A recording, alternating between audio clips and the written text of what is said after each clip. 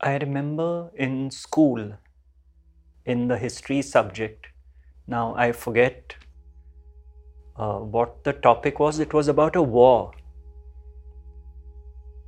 There was a war which took place in the 17th century, and in the same chapter, there were two different dates given of the war, which was obviously a typographical error. I think in one place it was 1661, in another place it was 1666 or something like that.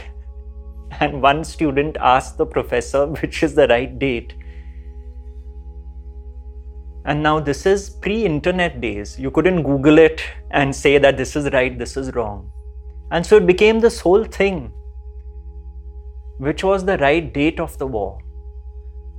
And then, the suggestion was to go to the Asiatic Library in Mumbai and look up different encyclopedias and sheets and all that. The war was finished. Part of the dead past.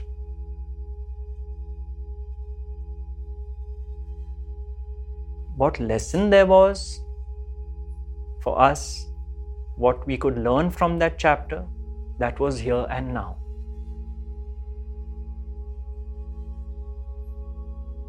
And this is the risk with being immersed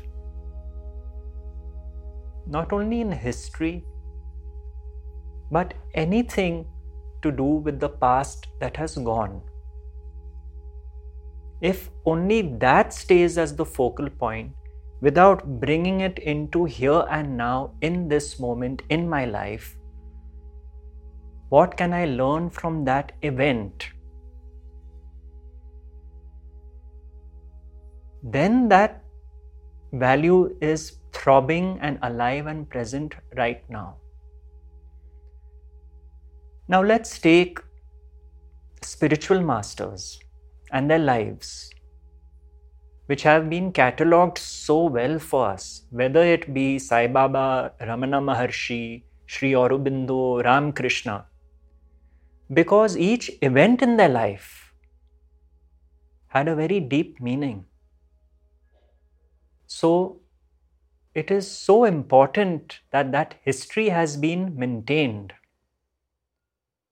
But again, you have different versions competing with each other as time goes by. One version in one book will say this happened, another version will say that happened. And then we get stuck in this. Which is the right version? Which one should I follow? You see, because that is all the mind. So we have to be careful, because especially those who are on a spiritual journey, like all of us are, otherwise we wouldn't be on this video, that if we are immersed in the historical aspect of a master, is it just an intellectual stimulation consigned to memory? That this event happened in this year and I know I am right, I know that version is wrong, and so on and so forth. Because that will have limited value. Or that historical event, how can I bring it down to here and now? If we take something very simple, like in the beginning of the Satcharita, the argument which Hemant Pant had with the other person, and Baba said, what is all this arguing? I don't like it. Historical event. Now, I may say this happened between so and so and so and so at 12 p.m. Baba was there sitting watching this, and then someone else says, no, it happened at 4 p.m., this, that, and we are lost in the story, historical story. But that story, when I bring it to my life now, what is Baba showing me through this story? It is about arguing, holding one's position tight, assuming one is right. Now I have made that history live. I brought it to my life in this moment. If that does not happen, we can find that the teaching is just at a mental historical level, which surely is not the purpose of that. Now, I had read a book recently on Bhagwan Ramana Maharshi and his closest devotees who were with him. It is a historical account, but it is so enjoyable because different aspects of how Ramana Maharshi was with the different devotees, what did they think, what did they feel, just like the Sai Satcharita, you see, because one can relate to it, bring it into one's own life. So, this is my view that let not the historical aspect of even a sage's story, a master's story, become so important that our focus is just the historical value and it doesn't permeate our daily living. I am reminded of a friend's daughter who could rattle off anything from memory. She'd remember people's birthdays, telephone numbers, this, that. Fantastic memory God had given her. But every discussion was, oh, this person's car number plate is this person's phone number is that, you see. The historical data kept coming up in the mind. That is how the mind operates. I can't even say she did it consciously. It was who she was. But it was all data.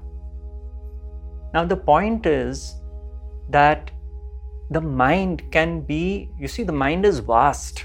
Our mental faculties are vast. And we can get stuck in the streams of knowledge and data, words.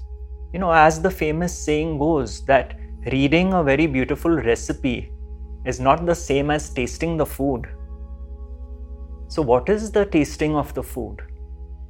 When it comes to a teaching, when it comes to even a sage's history, reading it is not the same as tasting it. What does tasting it mean? It means living the teaching. So for example, and I don't mean this lightly, if I have read in one story that Baba says, don't get into arguments with people, and I find I'm constantly getting into arguments with people, I may know that story line by line, I may have mugged it up. I know the inside outsides of the location, the timing, the people involved. But if I find that I'm still arguing like never before, then it has not impacted me.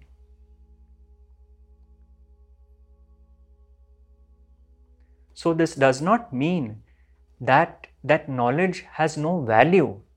It means I have limited the value of that knowledge because I have not been open enough to draw the essence of that story, reflect and contemplate on it, and allow it to express itself through me. So we have to be careful because the mind, the thinking mind of the ego, can make one feel very good. That, oh, I know this about this, I know that about that, I know all these characters, etc., etc. But let it come down to my life and my relationship with others. That is my story.